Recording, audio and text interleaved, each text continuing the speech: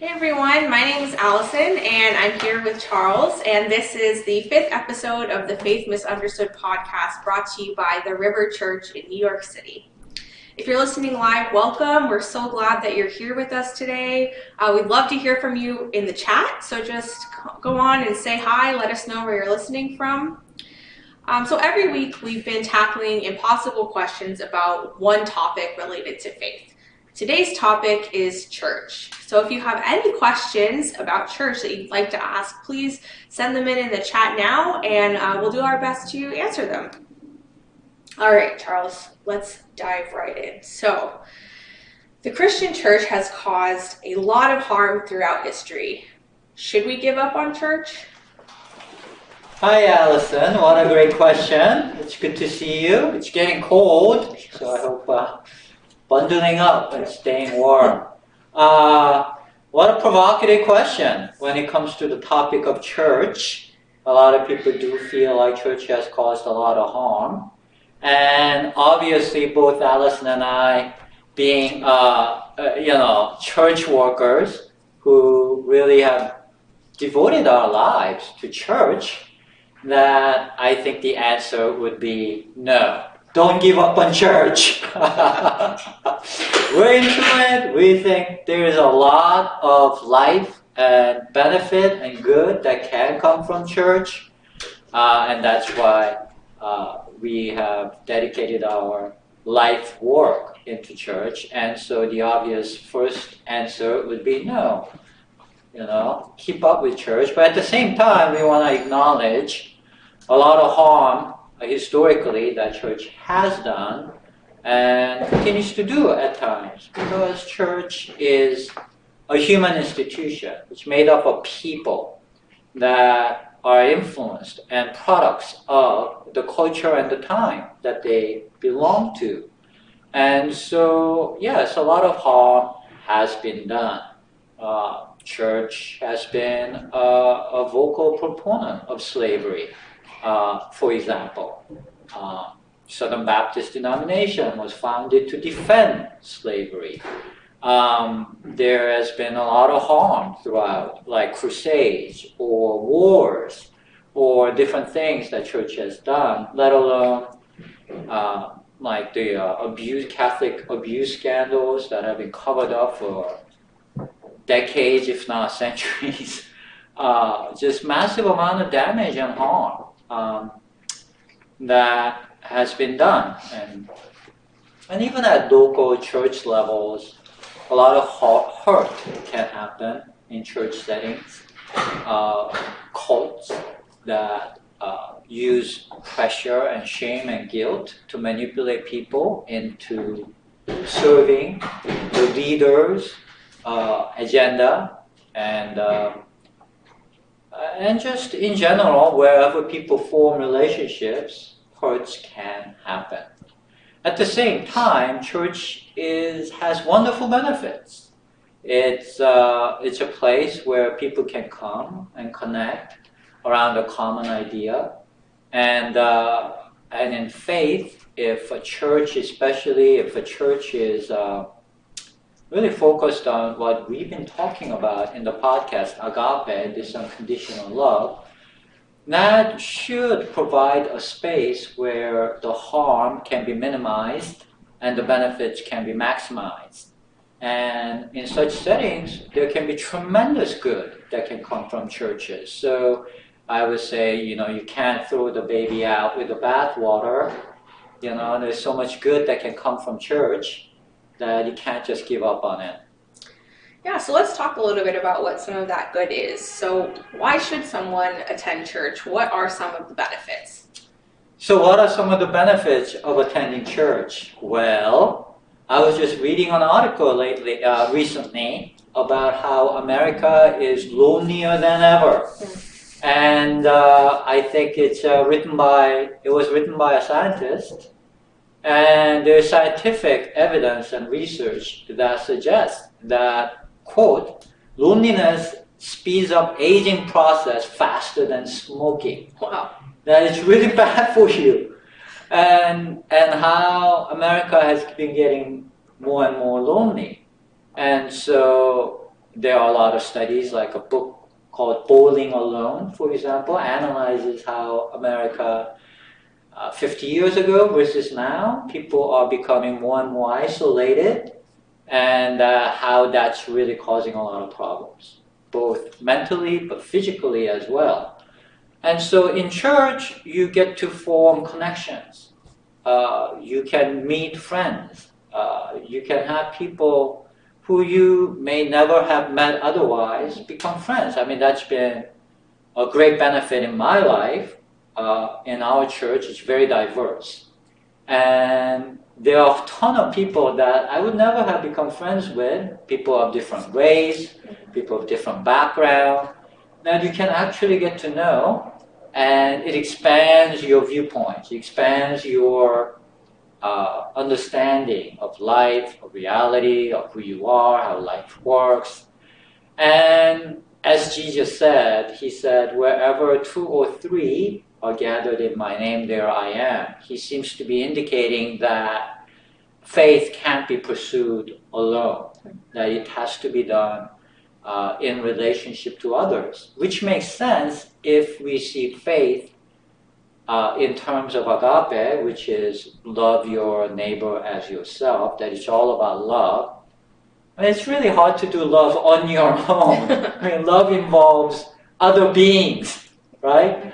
And so I think church is an essential feature if you want to center your life and your values around love, unconditional love, agape, divine love.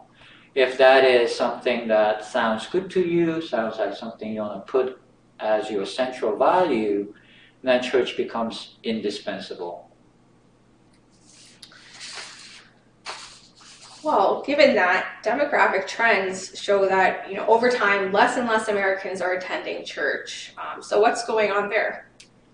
Right. So it's true, Allison, that less people are attending church, but and I think there are 2 dimensions to this. One is the overall trend of people just not going to relational, communal settings, period. Like I mentioned, Bowling Alone, I mean, the title is very evocative, right? There used to be a lot of communal clubs in America, like Rotary Club. I don't know if you even know what Rotary Club is anymore, but it was huge 50 years ago. There are, it's just civic groups or bowling associations where people would go bowl together. But now people do stuff alone.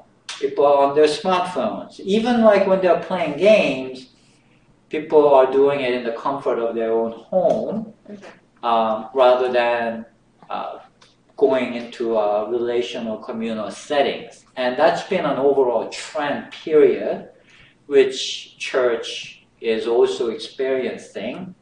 But also I have to say that people are becoming less and less interested in Christian churches in America, partly due to the fact that America is such a politicized place right now, very divided, and Christian church has kind of gotten a brand these days of one political party, Republicans. And in a way, I think church is kind of digging its own grave and making itself kind of almost like a political force rather than a spiritual entity, and taking all these positions as if it was a political thing. And that kind of turns a lot of people off. And so there's just a lot of things going on right now that's like moving people away from church, I think. I think the trend will continue. I think it's been a negative thing that the church has been so identified with former President Trump, for example, that the support for Mr. Trump was higher than any other person in history from the church, identifying the church with one political party, as I said. And given Mr. Trump's history and his behavior, it's just like, I think we have to be honest. I think people are honestly asking, where does church stand on things like family values, for example, or integrity, or like things that the church used to stand for 30 years ago, 20 years ago, even 10 years ago, that the church used to at least be able to say, well, we stand for family, we stand for moral values, we stand for integrity, which actually is not really what Christianity ought to be about. That Christianity ought to be about love more than morality. But now even morality is gone. Right? I mean, I think it's legitimate for people to wonder, where is the church that sold itself as moral majority when it is just so over the top supportive of a person who doesn't seem to exhibit any, I mean, just as opposite as you can get of family values or morality, just, all kinds of issues, just complete Herodian, as the Bible would call it, and that has caused a lot of people to question and become skeptical of what does the church stand for? Yeah. What is it about? And I think that's going to bear fruit over time, not just now. Well, given that there's like such a wide variety of churches out there, what are some questions that a person should ask when they're checking out a new church? There are a lot of churches out there, right? And I would say there are some broad categories that you can kind of put them into. And so a lot of churches are about, if you come to our church, your life will get better in terms of like wealth and success. This is called prosperity gospel, and it's a huge section of American church. That if you come and you listen to the right teaching and you do the right behavior, God's blessing will be on you, and you will make a lot of money, and your life will go well, and so you should come to church. And when you actually turn on TV and look at these successful pastors who preach, a lot of them are on that track, and some of them are just absolutely blatant, right? They are like, call this number and give us money. God will pay you 10 times, And they're up there with like gold chains and gold, they are flying private jets and, and there are many, many preachers along that line. And I would say stay away from those churches because that's not really a Christian faith. God doesn't need your money. Let's put it that way. God who's trying to get you to call a number to get your money is not a God that's worth pursuing. So just think about that for a moment. A God who needs your money is not a God that you want to pursue. And then there are sections of the church that's less blatant but still along that line, which is if you do these wise things that we teach you, then your life will go well. So use Bible's wisdom to become successful. And that's a little better, but again, that's pursuit of wealth. And that's again an idol of American dream and American success rather than what Christ really taught. Christ said that he doesn't have a place to lay down and that his disciples are going to have to follow him in that way. Now, it's not necessarily that you become a Christian, you become poor, but you can't assume that you become a Christian and you become rich. Right. Jesus was not rich, and so let's put it that way. And then another section of the church is based on morality, right? This is the right thing to do. This is the right way to behave. And if you do the right thing, then you will be rewarded after you die with heaven. And all those wicked people who don't follow God's ways, they're going to be punished. And that's a huge section of the church as well. And there's a lot of fights about who's right and who's wrong. Because really nobody knows what happens after death, right? I mean, we don't have like tons of people coming back from death telling us what actually happens. And so people can argue about this. And there are all kinds of arguments about like, you know, who is right. If you follow us, we are the right ones. After you die, you're going to be rewarded. And so those people who don't listen to our teaching are going to hell. They are not righteous. And they will support their position with passages from the Bible. But you have to ask yourself then, if it's so clear what is right and what is wrong, how come there's 12,000 denominations in the United States just in Protestant church? There's a lot of disagreements, even among the Christians.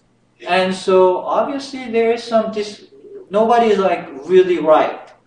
And so I would say stay away from those kinds of churches because they are more like enemies of Jesus called Pharisees, who were really all about being right, about how they interpret the Bible. And they were the worst enemies of Jesus.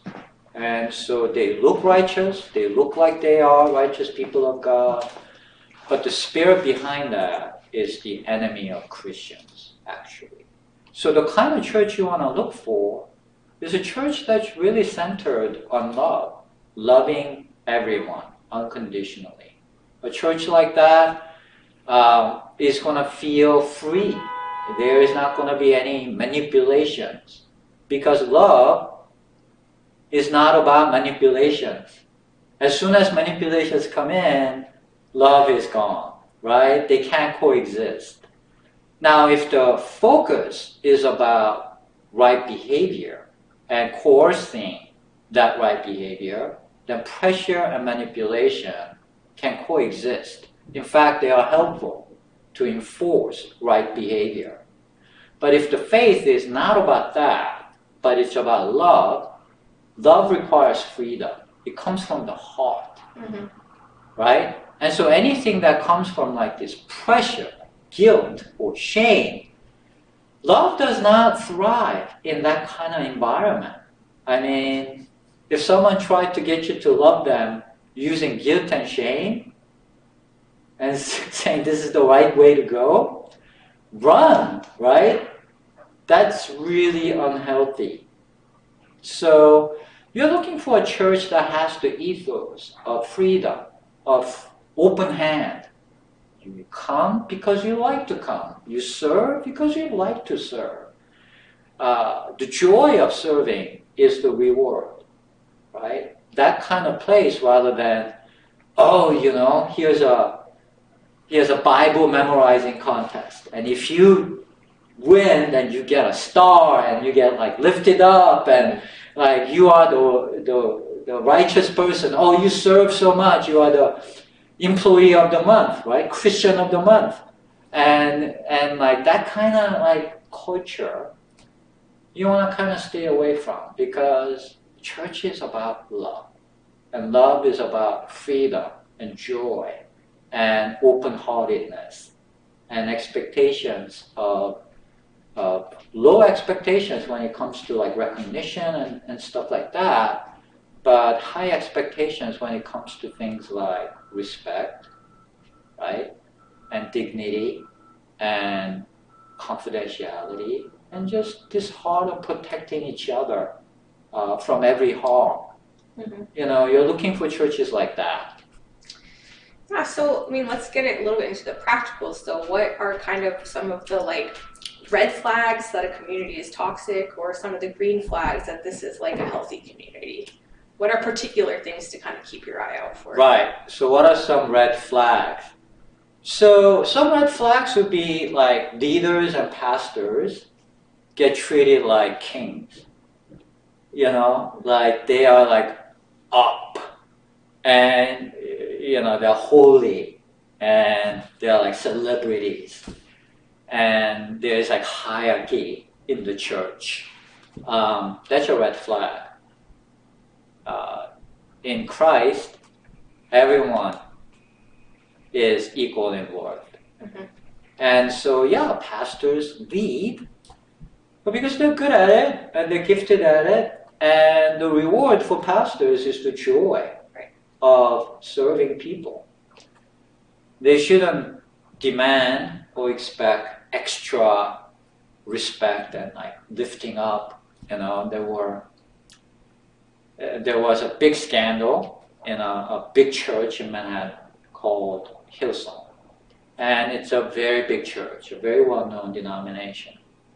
And the pastor fell. And it's a lot of falling. I mean, pretty much every mega church pastor I know of that's really big have had some issues lately, it feels like.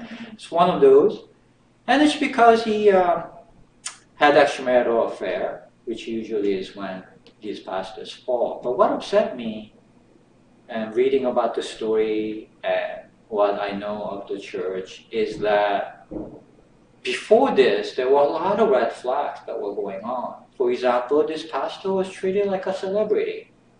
Like all the church people had to like treat him like some kind of lord. He was like, the staff was like, driving him around and like doing everything that you would expect like people would do for a king, And they even had like sections in the church where like top leaders would get to sit in the front, or like important VIP sections. Volunteers or staff would later say they would like work like 18-hour days. Yes. Volunteers would be like treated like peasants, and there were all kinds of stuff happening, but none of that mattered. That people didn't think that was any problem at all.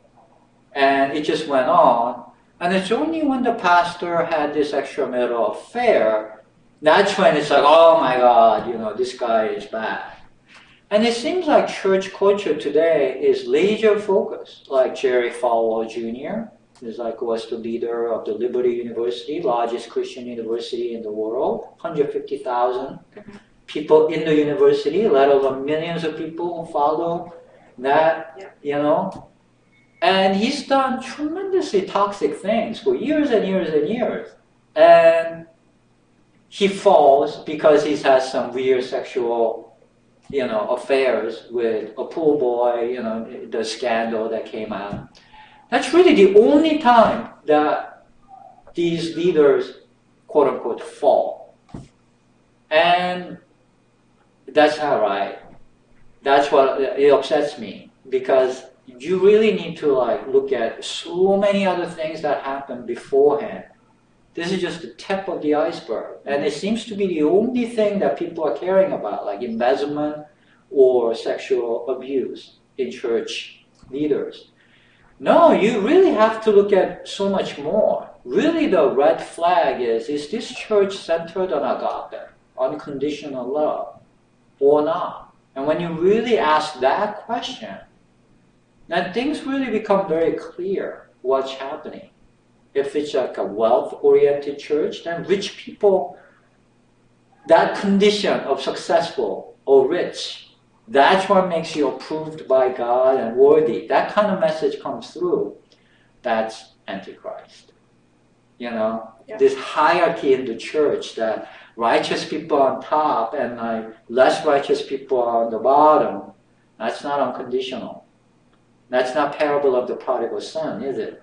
Parable of the prodigal son indicates that the righteous people are the ones that are not getting much from God, in fact. Yeah. And it's the unrighteous people who's getting a lot from God. And like, it's upside down. It shouldn't be like that. People need to have sharper eyes. And the green flags are like, oh, this church is open-hearted love. Like some churches like claim to be based on love, but they are very grabby. You know what I'm saying? Yeah. Like they don't leave you alone. They make you come. And like they get like phone calls and like you get like stalked. That's not love, right? That's unhealthy psychological stalking. And so you really need to think that through. Is this a loving place? Do you have any thoughts on that? Yeah, well, I was just going to say that those are kind of extreme examples, but those things can all take place in much more subtle forms. Kind of going back to the manipulation that you were talking about earlier, pressure you were talking about earlier, there can be maybe not stalking, but this implied, you're only worthy if you do X, Y, Z, if you attend X, Y, Z. Do you have any concrete examples of anything like that?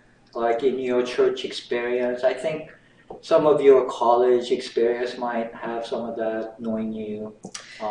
Yeah, I mean, there definitely was in the church I was involved in this dynamic of, you are considered a more worthy Christian if you show up to things a lot. So if you show up to our events, if you show up to our retreats, if you show up to our Bible studies, then you are worthy. And so there definitely was this condition of attendance. And of course, as a church leader, we would love for people to attend and for people to come to things, but there shouldn't be this kind of implied message that you're a more worthy person because you do that. Right. I think that's such a good point. I think we have to separate practical function from worth. So people coming and people leaving, there's a practical function that they are meeting. And so, of course, that's great. Yeah. And then there will be intrinsic reward that comes from the practical function. Like if you exercise, there's a health benefit. You don't exercise, you shouldn't exercise and feel like you are worthier because you exercised, right? Like some people use it as a motivation. You're nothing, you're trash because you didn't exercise. You just beat yourself up, right? Oh, you gotta go exercise. If you don't exercise, you're just the worst. And then you can use motivations like that to go exercise. And the right behavior comes from that kind of coercive self-psychological conditioning. But we would call that eating from the tree of knowledge of good and evil. That the side effects of that are dire. Like you shouldn't beat up yourself to get the good result. You should use positive motivation like I am loved by God. I am a precious person. I want to treat myself well. That's why I need to exercise. Because I am doing a good thing for me. Now if you use that kind of motivation, then that's really great.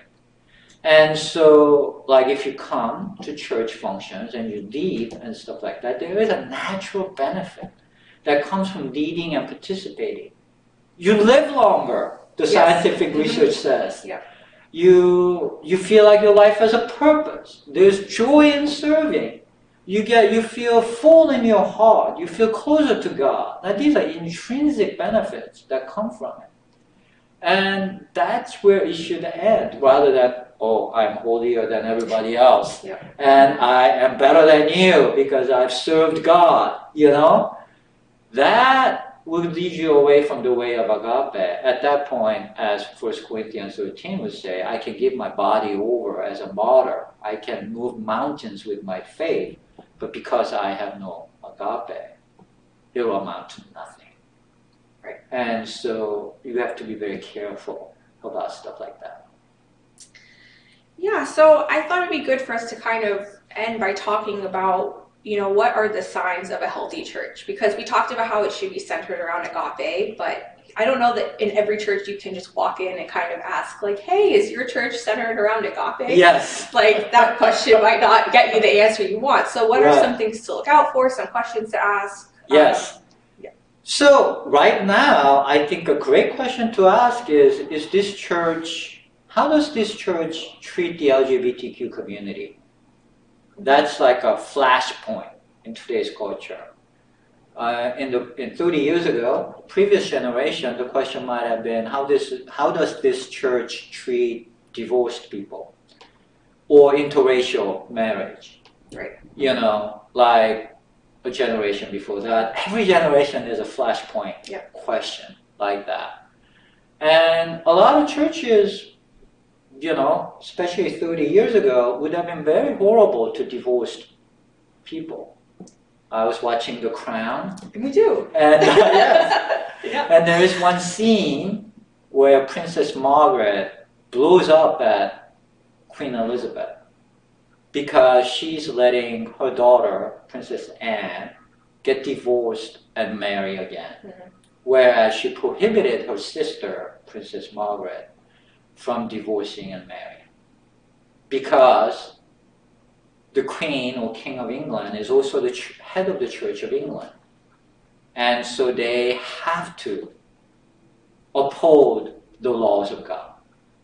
So Princess Margaret blows up because what happened 30 years ago? I couldn't do it, and it ruined my life. That was a scene. It just absolutely ruined my life. Yeah. And now you're letting your daughter do it.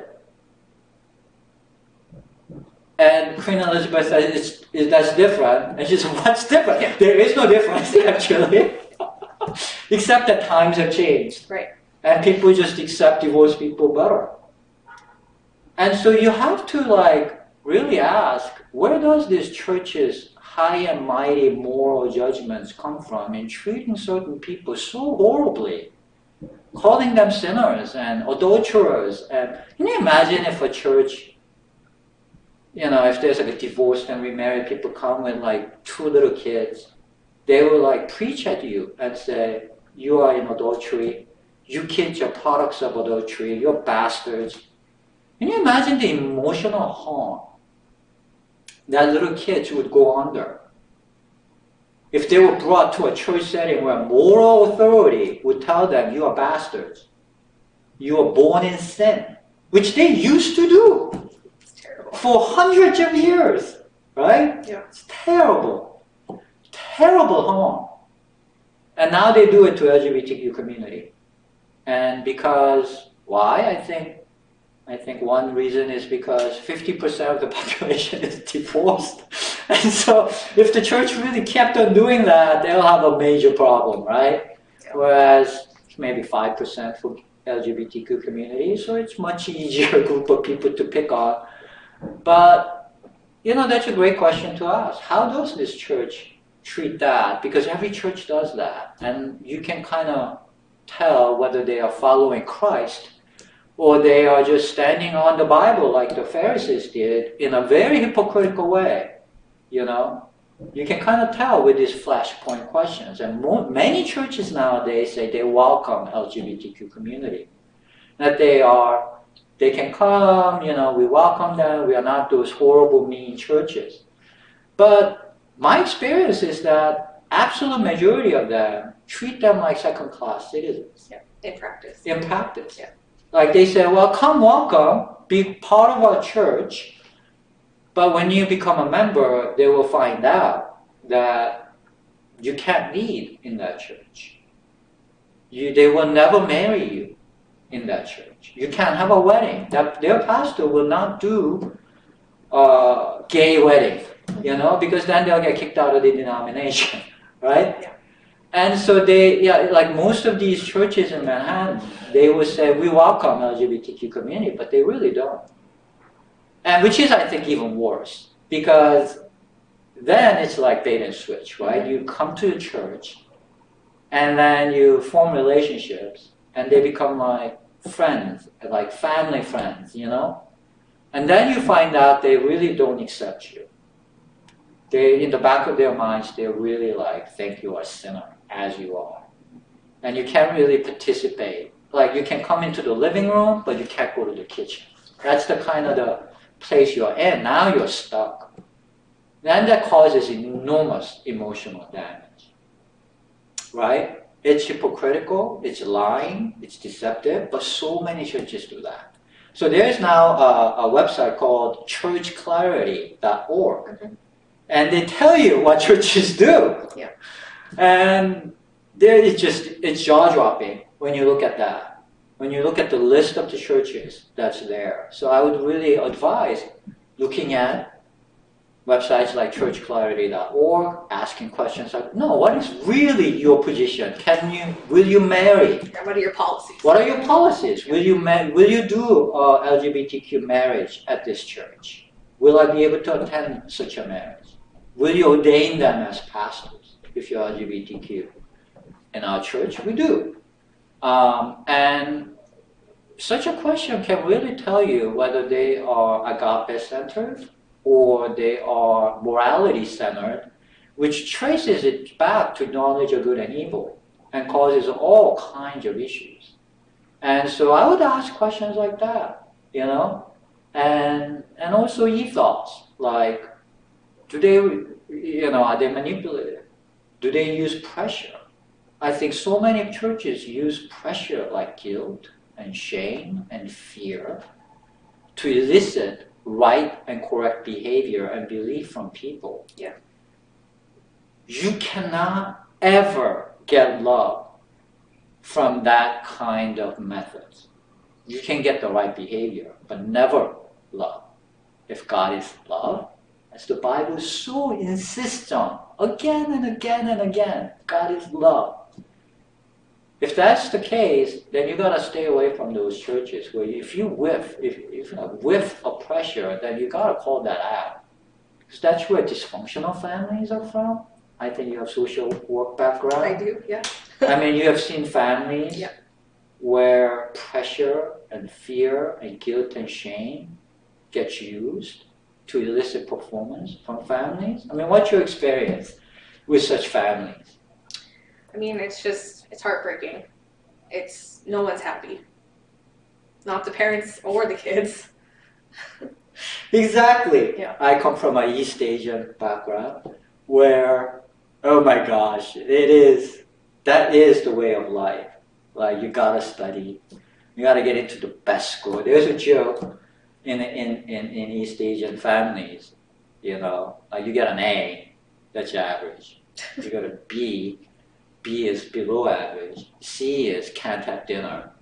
D is don't come home. F is find another family. Right? That's a joke, right? Yeah. But, I mean, find another family? I mean, you can laugh, But, there's usually like truth to all these jokes.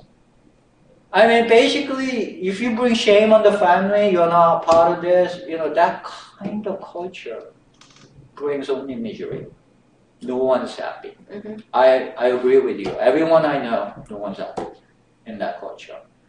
And churches tend to run on that so much. And it's like, that's not good. Don't go there. It's not about behavior. It's about love. And if it's about love, then different sets of ethos and ethics emerge. And so you really have to plant your flag on that. Yeah, another thing I've found helpful is just kind of taking a look around the room, seeing who's here, who isn't here, who is up on the platform, who isn't up on the platform, looking in the program, seeing who is on the board or an elder and who isn't. Kind of just seeing, like, is this a church for everyone or is this a church for particular people? I know that's helped me. I think that's a wonderful way of looking at it. Is it just all white men, or, just one type? And that can be an issue, right? Although maybe some churches have no choice because they are in a community where it's only one type of person. But in a place like New York, some diversity represented all across the spectrum would be a healthy sign. And in our church, we really strive for that. Great. Well, is there anything else you want to add about what separates a healthy church from a toxic one? Yeah, I can't think of much in that question, but I do have to say, I think church has caused a lot of hurts. Yeah. So people are weary of church. People have become less enthusiastic about church. But church done the right way, there's nothing like it. It's kind of like family, right? Mm-hmm. Family, there's so much hurt in family. Especially when pressure and guilt is involved. But family is also a source of tremendous life, right? I mean, you can't do without it. And so I would say, don't give up on church. Make it healthy. Be the person who leads the church into another reformation. Lead the church away from these pressure-filled, behavior-focused communities to really a community focused on love that brings help emotionally, spiritually, and also in every way possible. So if we can do that, it can be a tremendous source of support in life. I love that. So let's stop there. And I just want to thank everyone for tuning in. This episode will wrap up our first season of the Faith Misunderstood podcast. It's been wonderful having you. But we're going to pick it up back again in the new year in 2023. So if you have questions that you'd like us to address, anything that you want to be topics of a particular episode, please send them to us. You can email us at podcast@rivernyc.org, and we'll take a look at those and base our next podcast off of your questions. So thank you so much. We'd love it if you would like this video, comment, give us your feedback, and please subscribe to our channel so that you'll be notified when we start again in the new year. Thank you, everyone. Thank you.